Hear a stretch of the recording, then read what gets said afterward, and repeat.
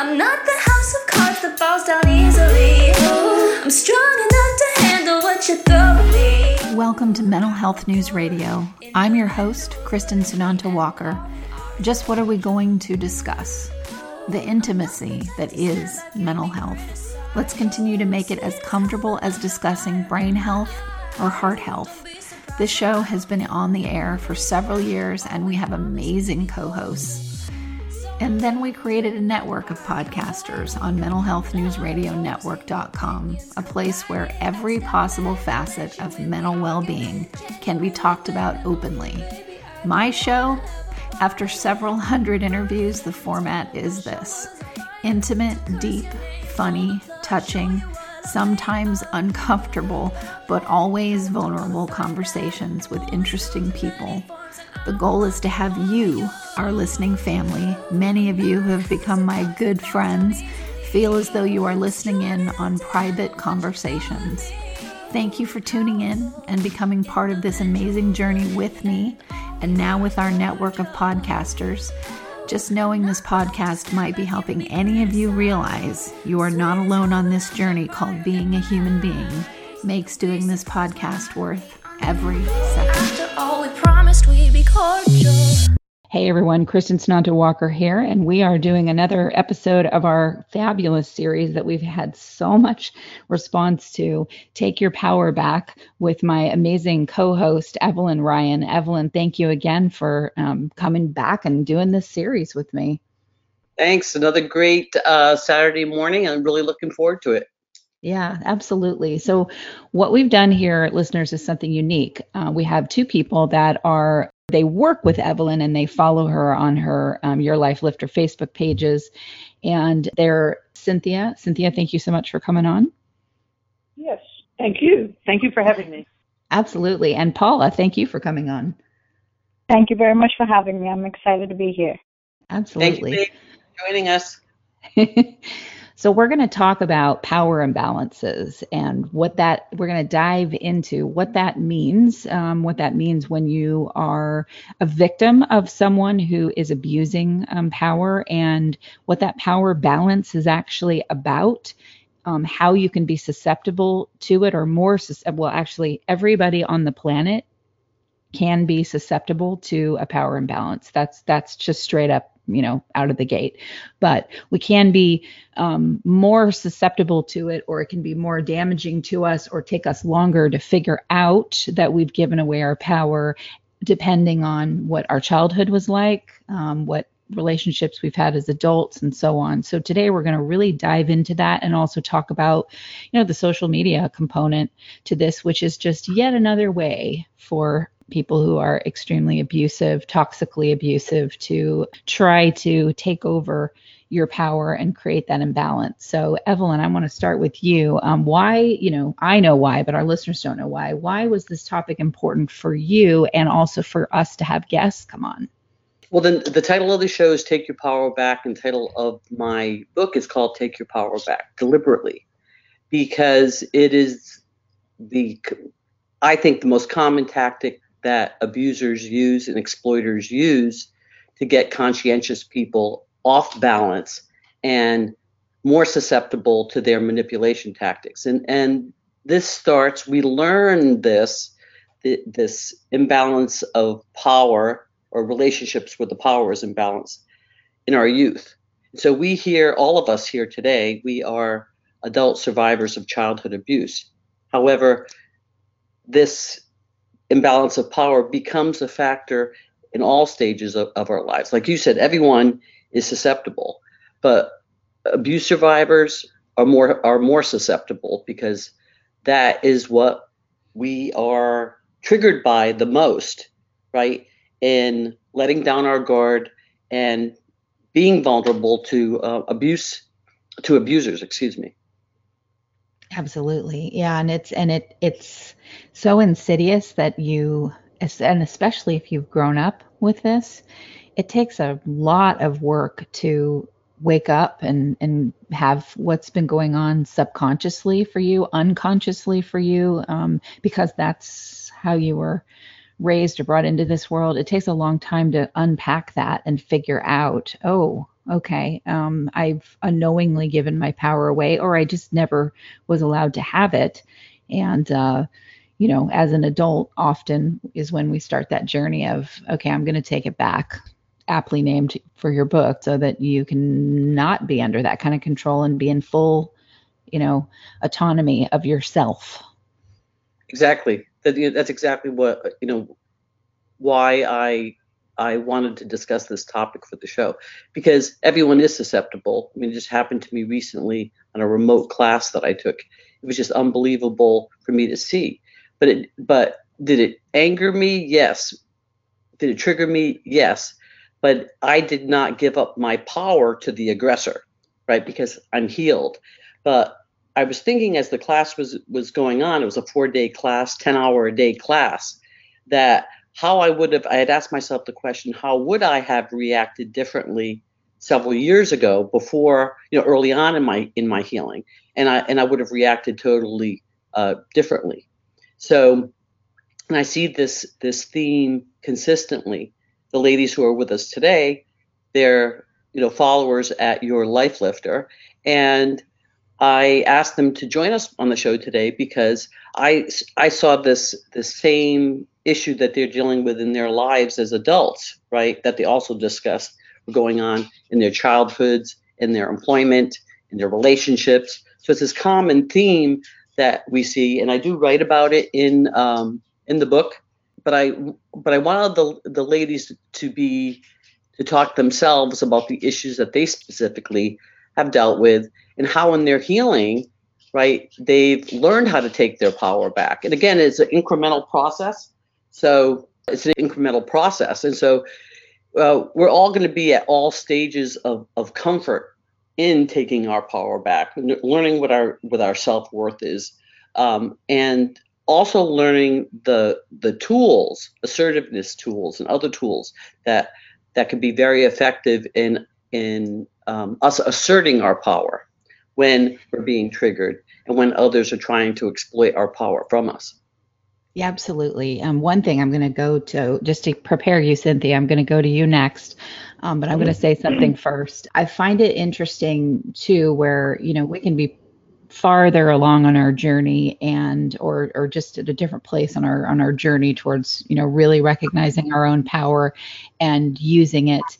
And still people are going to come in that, try to want to derail you. I mean, I think the thing that goes on that's unfortunate is I see this with me. I just said this to someone the other day. I said, yeah, I've been dealing with someone who saw me and my network as some kind of target in order to further their own career or their own pocketbook.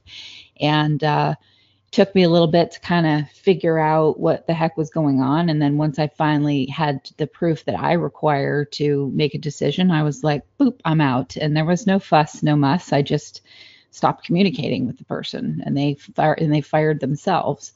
And but I remember saying to someone else, yeah, this is going on. And they went, really? You?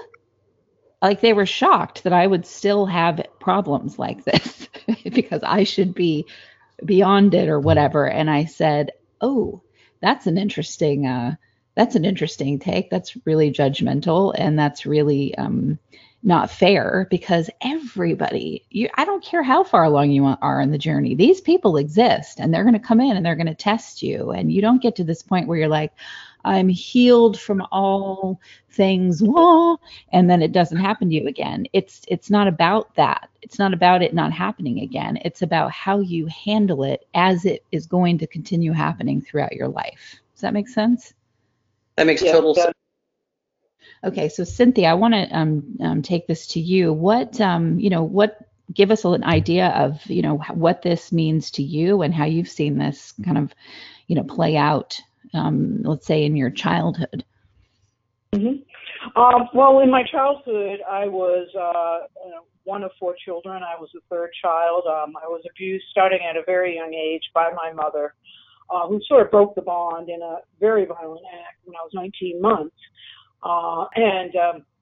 So I literally got, pushed away from the family context. I didn't really have a voice. Actually, I had a hard time discovering my voice because I was so dissociated. So, but eventually I got help in fourth grade. I was able to get, support from my school teacher, who encouraged me to come out of my shell. And I had a best friend, Dana, who allowed me to open up and was loving of me.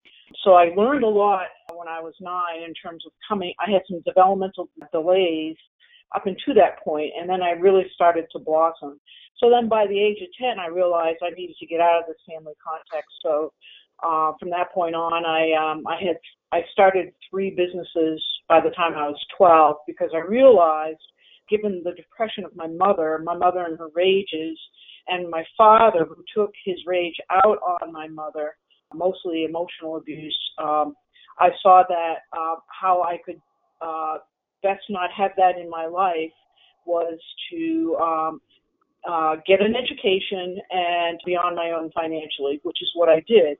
But every single step along the way, I did not have support from my family, because in a narcissistically affected family environment, you being the scapegoat, you trying to get out of that, is problematic to them, because you're upsetting the balance of that family. So it was real rough.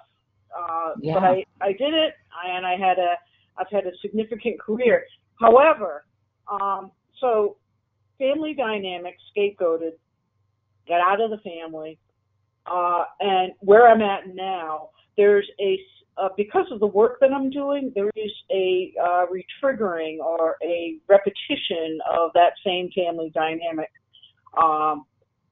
And in a nutshell, I mean, it's male-female relationships where you're expected to be a certain kind of woman and supportive of men, and you're supposed to, if you don't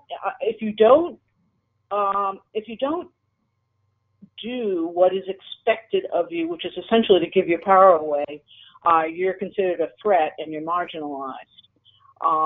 So what has happened to me in a series of jobs, this one current, it's like the same stuff keeps coming up.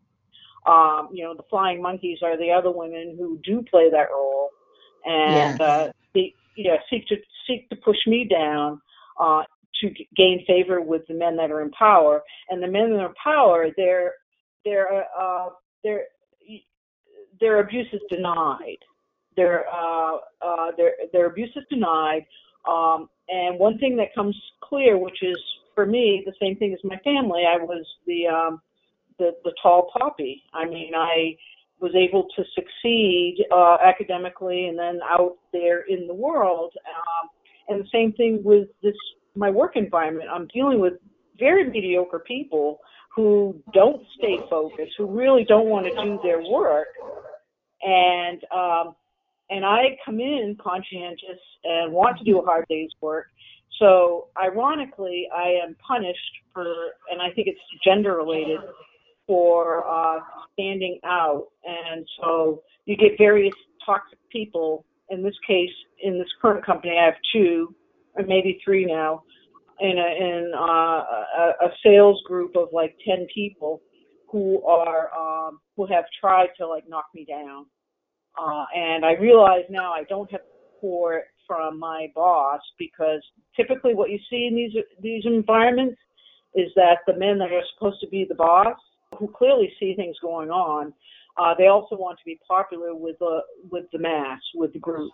Right. So you get the toxic people, you get the flying monkeys, and then you get the boss who's weak.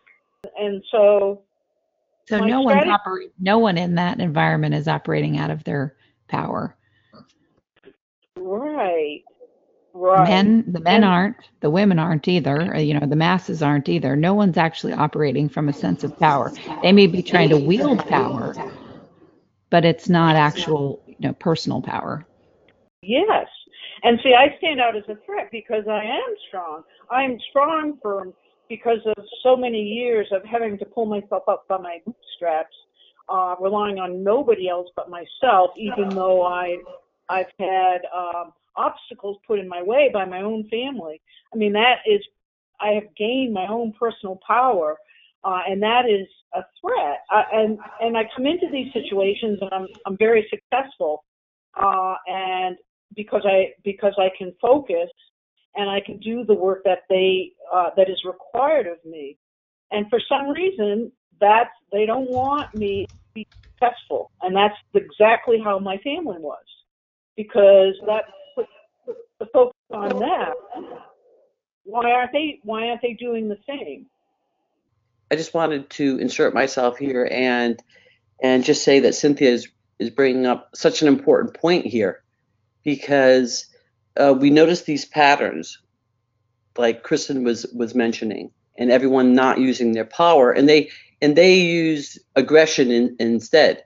And the abusers, the exploiters, will use it covertly or overtly. Mm-hmm. But the other part of this is that they target us because of our power, right? And not because we're weak. They target us because we are strong, and maybe on a conscious or a subconscious level, they're pathologically envious of that. What stood out in my mind by what you said is your personal resilience through this, in being able to recognize this. But again, when we are conditioned over and over and over and over again with aggression from at work and all aspects of our lives, and even from our own therapists, right? More covertly, right? Like Kristin had said, we need to bring this into our level of awareness. What I've learned personally is, like, very, very early on, to recognize this. So as we mature, as we go through our healing, we can recognize these signs more and be able to respond, not aggressively, but calmly, because the minute that we respond with aggression, right, or with anger, overt anger, you can be angry and say, this makes, on a calm level, discuss your anger. But the minute that they do that, they've imbalanced the power, and that's when they typically go in, just like a lion hunting a gazelle, right? Once the animal is wounded, they go in for the kill. And it's just what I've learned is that it's just part of humanity, not to take it personally, because it is rampant everywhere. Everyone is susceptible to that.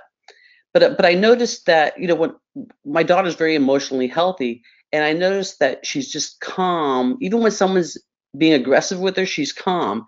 And I've asked her, and she says, my immediate emotional response is not to attack. My immediate response is to stay calm. And she said, I always remember that one of my options is to say nothing and do nothing. Right. She stays in her power, right? And she does not give it up. I always say boundaries go in both directions. So I was wondering how Cynthia will respond to that and what she's learned in her experiences as well. I, for the most part, have practiced nonviolence, so remaining calm and being quiet and not detaching myself from the negativity coming my way. It's only, and there have been, 90% of the time that's what I do. In my current situation, there's the balance between keeping calm and then feeling like I do need to speak up. I have a very hard time speaking up for myself. It's probably one of my strongest weaknesses. And so there was a time at my work recently where I did speak up. And I work in an environment where you're supposed to be on the phone making calls and closing business. And in this particular instance, on a Friday, people, as I say, they're totally unfocused and not really doing the work, even though we are required to be on the phones and closing opportunities and such. And there's a pattern that has gone on where they ridicule what I'm saying, or they laugh at what I'm saying, or they have to make commentary. Nice. But at the same time, they're not on the phones. And so in this particular instance, I spoke back and I said, something, at least I'm on the phones like we're supposed to be doing. And at least I'm closing business. That's all I'm trying to do. And that, just that little stance of, like, back off. after several incidences like this, where it's demoralizing. It's like, why aren't you doing the work that we're supposed to be doing? So What was their response? Well, we're just fooling, and it's Friday. We've had a hard week. We're just fooling. But I'm the type I read underneath. I feel the aggression, and these people aren't in touch with themselves emotionally, so they think they're just having fun. Right. That's about as in depth as their analysis of that can be. And so, I left feeling, quite demoralized, but at least I spoke up. So I don't know, for myself, it's hard to know when I can speak up, because sometimes I feel like when I do speak up and stand up for myself, there will be secondary injury. There will be. I just wanted to say that this is like very, very typical, like you had said, it's repetitive of the family dynamic where everybody has a role. And I always say poop travels downhill, right? Yeah.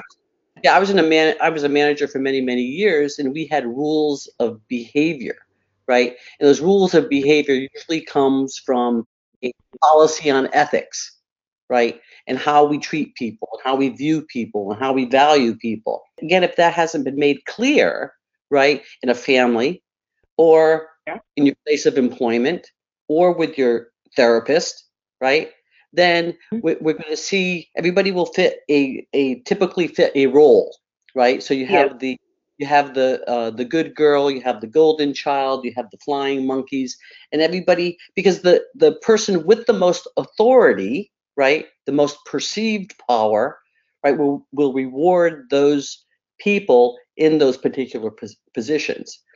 And so the scapegoat, which I have been, people have attempted to make me the scapegoat several times, and I'm happy to say, recently, not very successfully, because I just don't. That's not a role that I agree to fit into, right?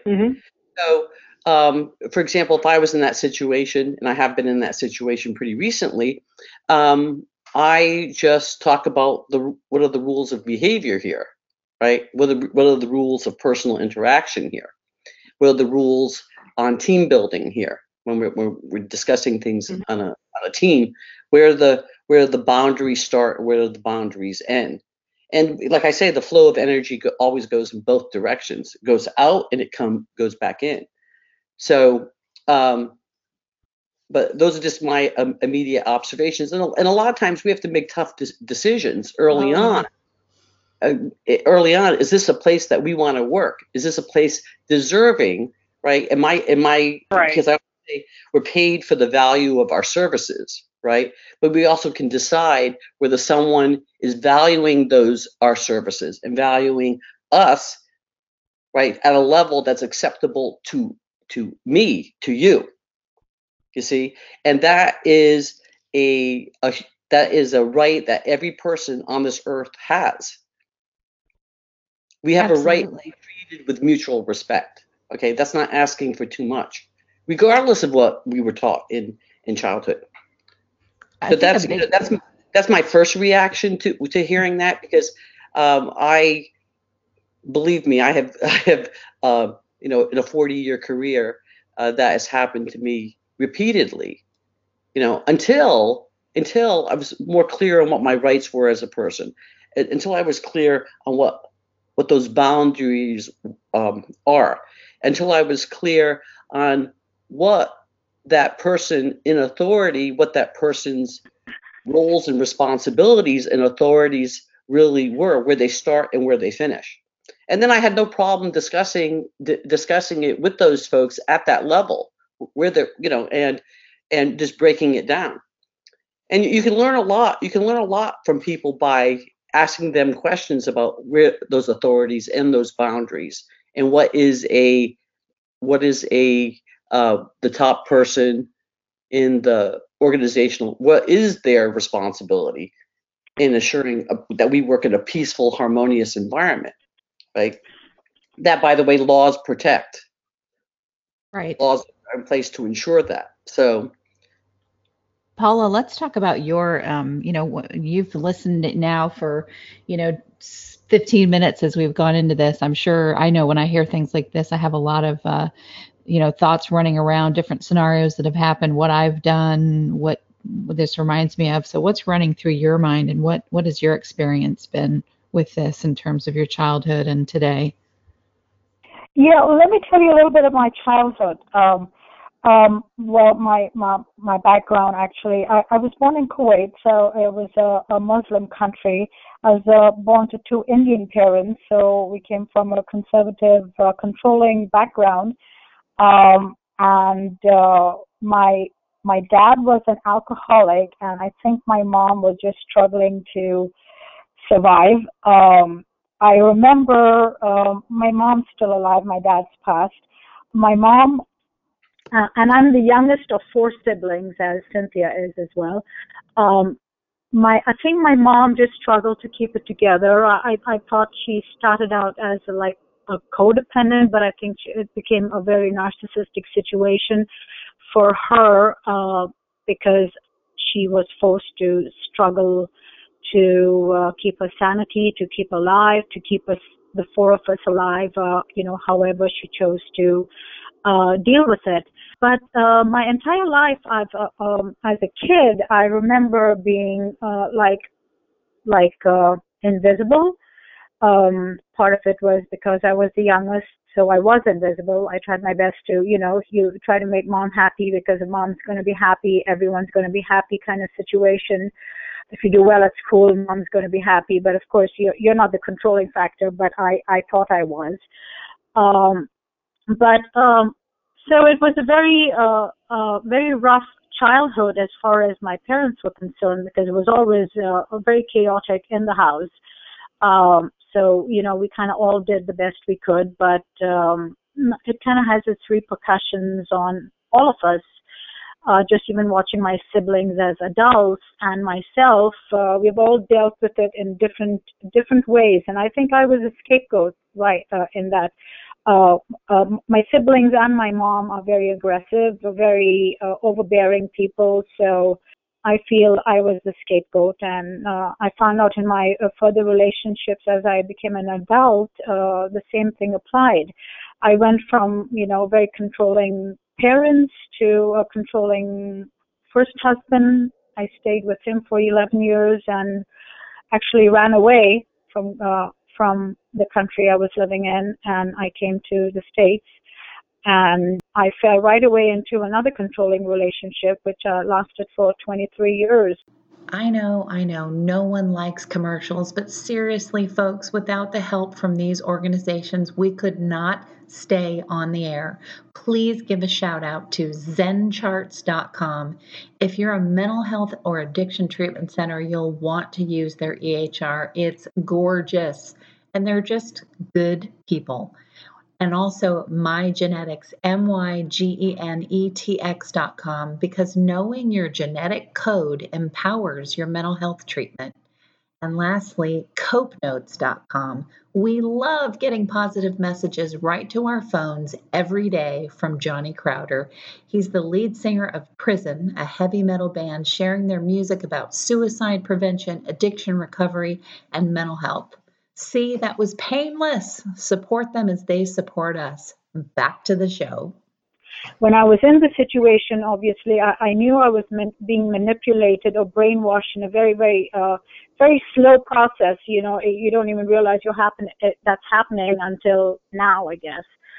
I got divorced 4 years ago, and I was targeted even before I was divorced by the abuser I was with for the last 3 years. It was a very it was a very comfortable slide from one relationship to the other for me, because I did what I knew best. I did what felt safe, ironically, but unfortunately for me, he was the most. He turned out to be abusive as well, besides being very controlling and manipulative.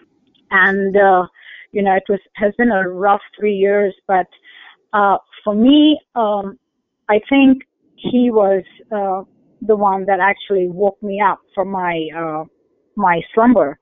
I was asleep for 50 years of my life, just going one day to the other, just doing what I knew. And I realized, being with this abuser in the last 3 years, he woke me up. He jolted me because I allowed things that I didn't think I would allow. But, I guess that was part of my waking up journey. And yeah, he's been a big factor in this. But Paula, do you feel like this is a question I've asked myself. I felt like, and I'm not, it's an interesting answer to this, and the answer can change depending on what mood I'm in. But sometimes I wonder, did things really need to get as bad as they got in order for me to wake up? Like, was that necessary for me to finally wake up? So what do you think about that statement? Right, and that's just it, right? What you don't know, you don't know. When you're being brainwashed by manipulators all your life, that is the normal. For me, being in this controlling relationship for the last 3 years, it wasn't that abnormal till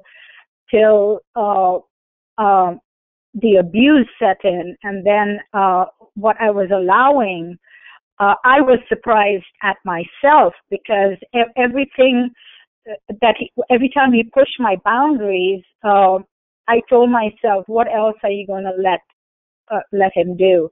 And one of the discards, he discarded me 9 times, and I went back for whatever reasons. I went back, he came back, whatever it was, but it was the situation. One of the times he actually picked me up from the car and threw me out of the car onto the road. And I said to myself, thank you, Lord, for doing that to me. I'm never going back. And what did I do? I went back. So at that point, I told myself, what are you waiting for, a punch in your face? Right. What is it that's going to make you stop? And I didn't. I did it for another whole year after that. So yes, it was. Do you feel any shame around that, or are you okay with that? This is what you needed to do to get where you are right now. Well, while I was going through it, there was a lot of shame involved. Even after we broke up a year ago, I was even embarrassed to admit that I was abused. I think my first step, besides learning about narcissistic abuse on YouTube and whatever, my first step was actually to admit to myself that I was abused. I actually told a few friends I was abused, because that was the hardest part for me, because I truly did not want that on my resume. No, you Nobody don't. does. But the minute Nobody that you does. did that, you started taking your power back.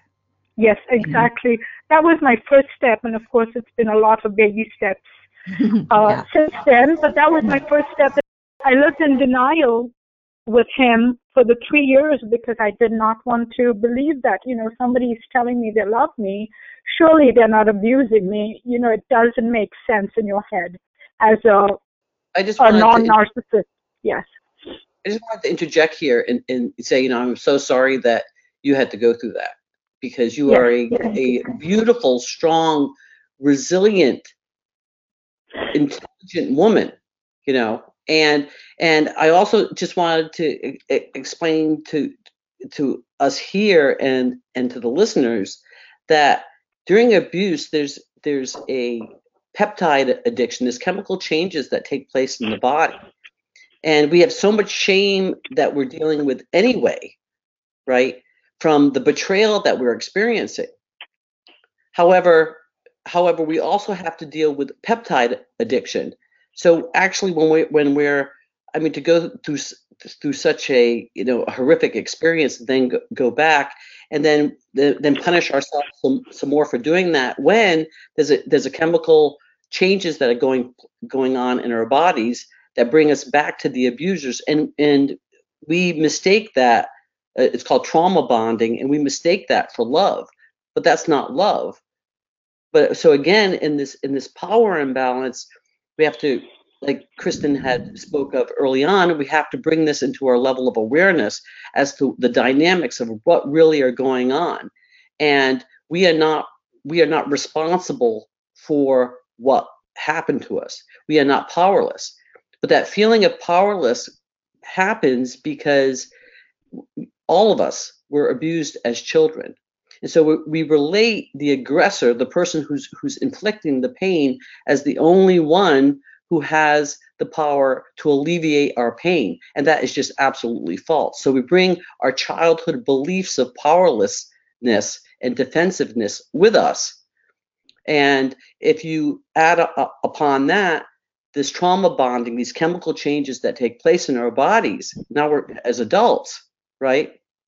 Then we have lots of factors that are impacting our belief system, and our belief system in terms of our power, and a chemical addiction from the trauma bonding on top of that.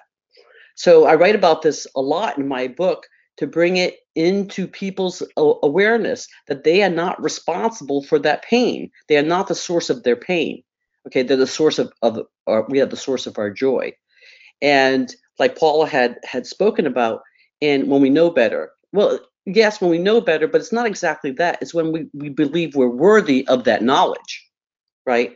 And I heard in your story, correct me if I'm wrong, you reach a point where it's just too much for us to handle, and we understand.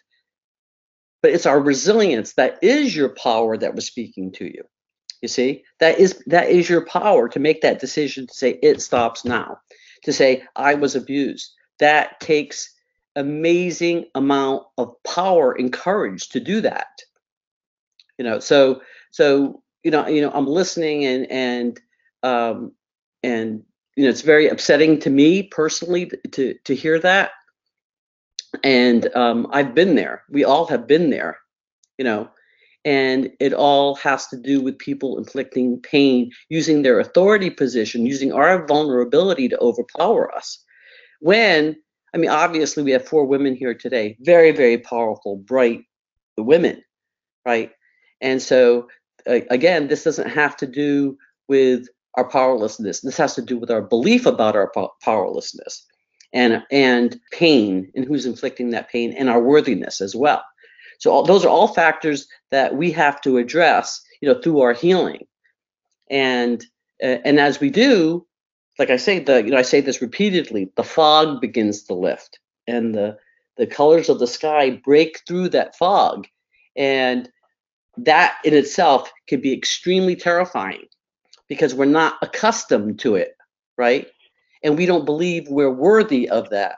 So in Paula's journey and in Cynthia's journey and all our journeys, they say it's not a linear path. They say it's more of a spiral, right? We'll spiral through healing, and then we go back, and we may have to, reinforce that lesson again. So we may be triggered again and again and again. So it's an incremental building of that power. Does that make sense? Yes. Yes, it does. And I feel that's exactly, for me, that's exactly what my journey has been. It's, I have had friends that I knew in my childhood that have called me and said, you are brave, you can do this. And I remember being brave, but when I had to actually protect myself, I became invisible again. But I'm sorry I'm emotional, but there's nothing more emotional than these kinds of topics, so it is totally okay. Okay. It's hard for me to talk about it without getting emotional. Here, let me tell you something, Paula, that I learned, because I learned this from a really great therapist, and it's just something, and this is for listeners too, because for a long time, you're in that space where you're crying, and it's totally okay. That's totally fine. And being emotional is something that women especially are told is not okay. So we tend to apologize for being emotional. And I did that forever.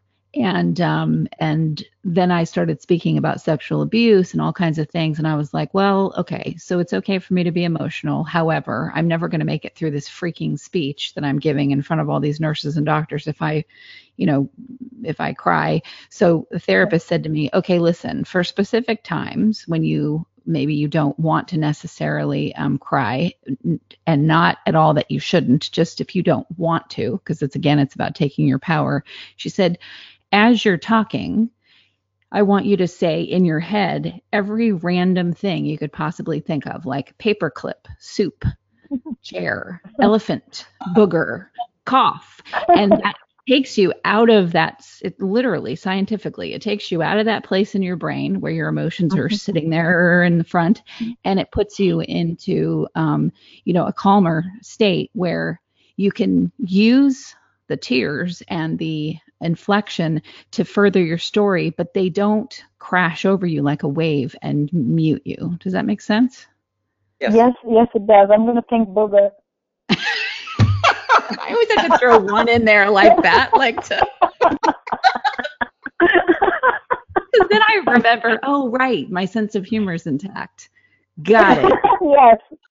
Yeah, my sense of humor has actually kept me alive in the last year, so thank God for that. Exactly. And it's being around other people that have been through it, and the four of us, using your voice and stating what's happening with you, and knowing that you're not being shamed by anyone that is actively participating in this conversation, that helps. But I think when I was listening to Cynthia and you, Paula, I was thinking about times when I've been in situations at work or at home or wherever where, I was really being abused, and I, whether it was light, quote unquote, abuse, or it was really darn harsh, somebody was touching me inappropriately, whatever the situation, my thoughts about myself and about, it was like this. It was like when I would stand up for myself, regardless of how anybody reacted, whether they laughed right in my face, didn't matter. It was the journey from leaving the situation to my car that kind of set the tone for whether or not I claimed any personal power out of that confrontation. And that journey from the situation to my car, if it was, they're all laughing at you, it was like I turned the bully onto myself, and I didn't, and so I made it into this bigger thing than it needed to be.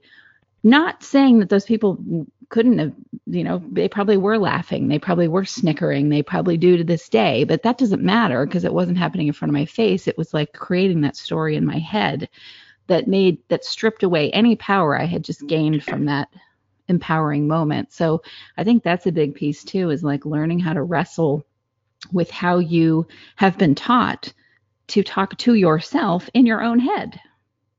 Exactly. That's a really, really good point, right? Because we have not learned that in childhood, right? So we end up being this little child where we overestimate the danger, and we have not learned how to gauge that danger. We haven't learned how to gauge what our abilities are to deal with that danger, right?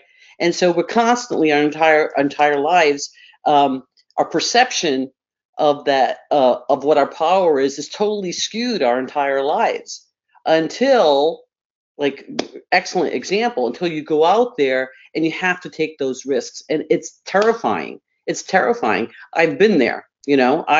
I literally ended a marriage and raised my daughter alone, as a single parent after a 20-year marriage, and but I was willing to take that risk, and it was a leap of faith that we have to take. And thank goodness, I was, and that was the most important decision that I made in my healing, was the last 10 years since I got divorced in an abusive relationship, right? And raised my daughter alone as a single parent for 10 years. So it's terrifying.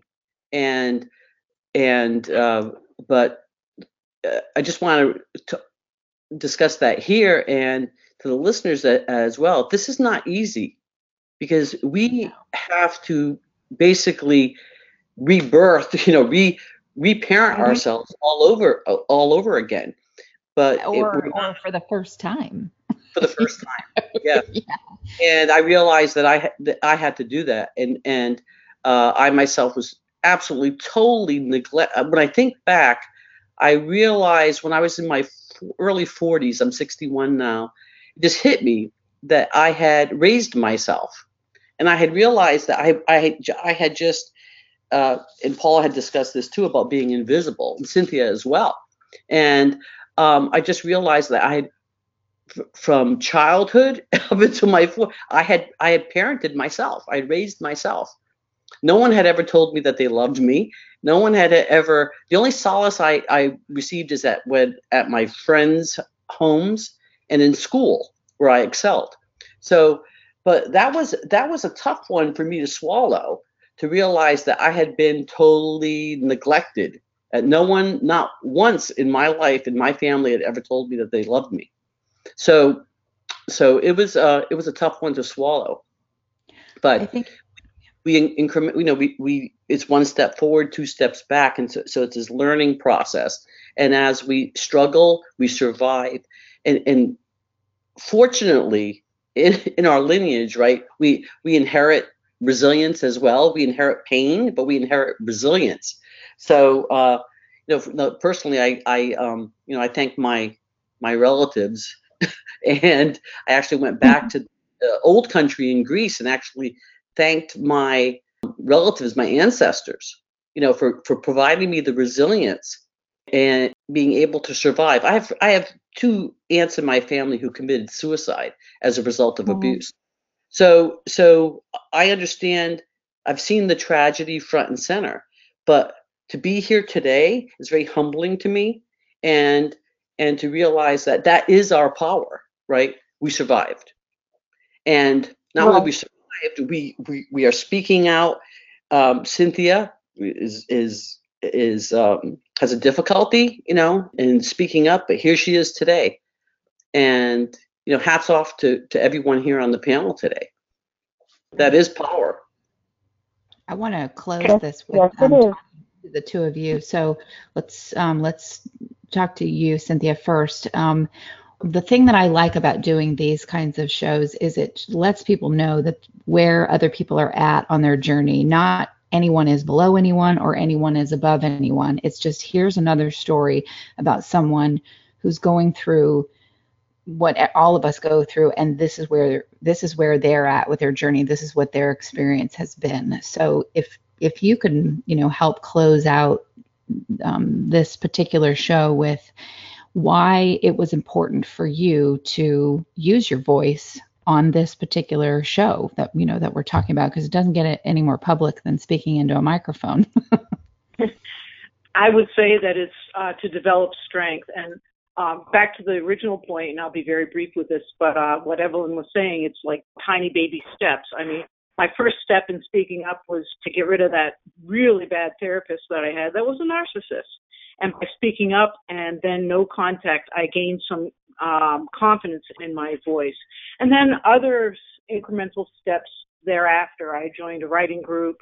And the woman was the leader of it was, needing for me to give my power away to her. I stood up to her and I wrote my stories. The last story, which won in a contest within this group, which was all about, it was called Lost the Battle and Won the War. And it was specifically to the point that I wasn't going to bow down and give my power away to somebody who wanted me to, because I was strong and my power is for me, not for anyone else. So it's been little incremental, and then with work, the same thing. If you don't want to be making your phone calls, then that's your thing. Incrementally speaking up, and here speaking up is helping to strengthen me as well. Yeah, absolutely. It's so funny that you say that, because it just made me think of something too at the baby step beginning. I mean, I'm still doing baby steps in different ways. Just when you think you've figured it out, you're like, oh, a whole new lesson plan, fabulous.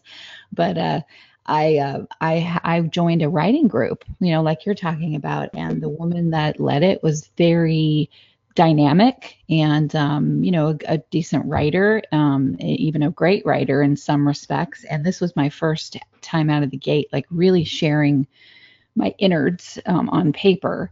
And I wrote this soul scorching thing, and she turned around and like blasted me in front of the group for sharing it because I put it online, which was my choice to do that. And she said, I've broken the bounds of the group by putting this online. It was just a total power play and a dig at me. And I was like, wait a minute. And she used that word Luddite, that you had said earlier about herself. When I was like, I don't understand where you're coming from. Why is it this breaking the bounds or the sanctity of this group? I'm not putting anyone else's writing online. I just put my own. And I realized years later, I was so ashamed. I left the group. I felt horrible about myself, all these things. And then I realized years later, oh no, that was me grabbing some of my power and saying, screw you to this lady. And I could have been walking away from it going, good for you, honey. That was fantastic. And instead, I spent years feeling ashamed about myself taking, how dare I have power? So it's kind of fascinating. When you do these incremental steps, like I said, that same thing, like how you talk to yourself plays an important role in whether or not you really own that power that you just took. Good point.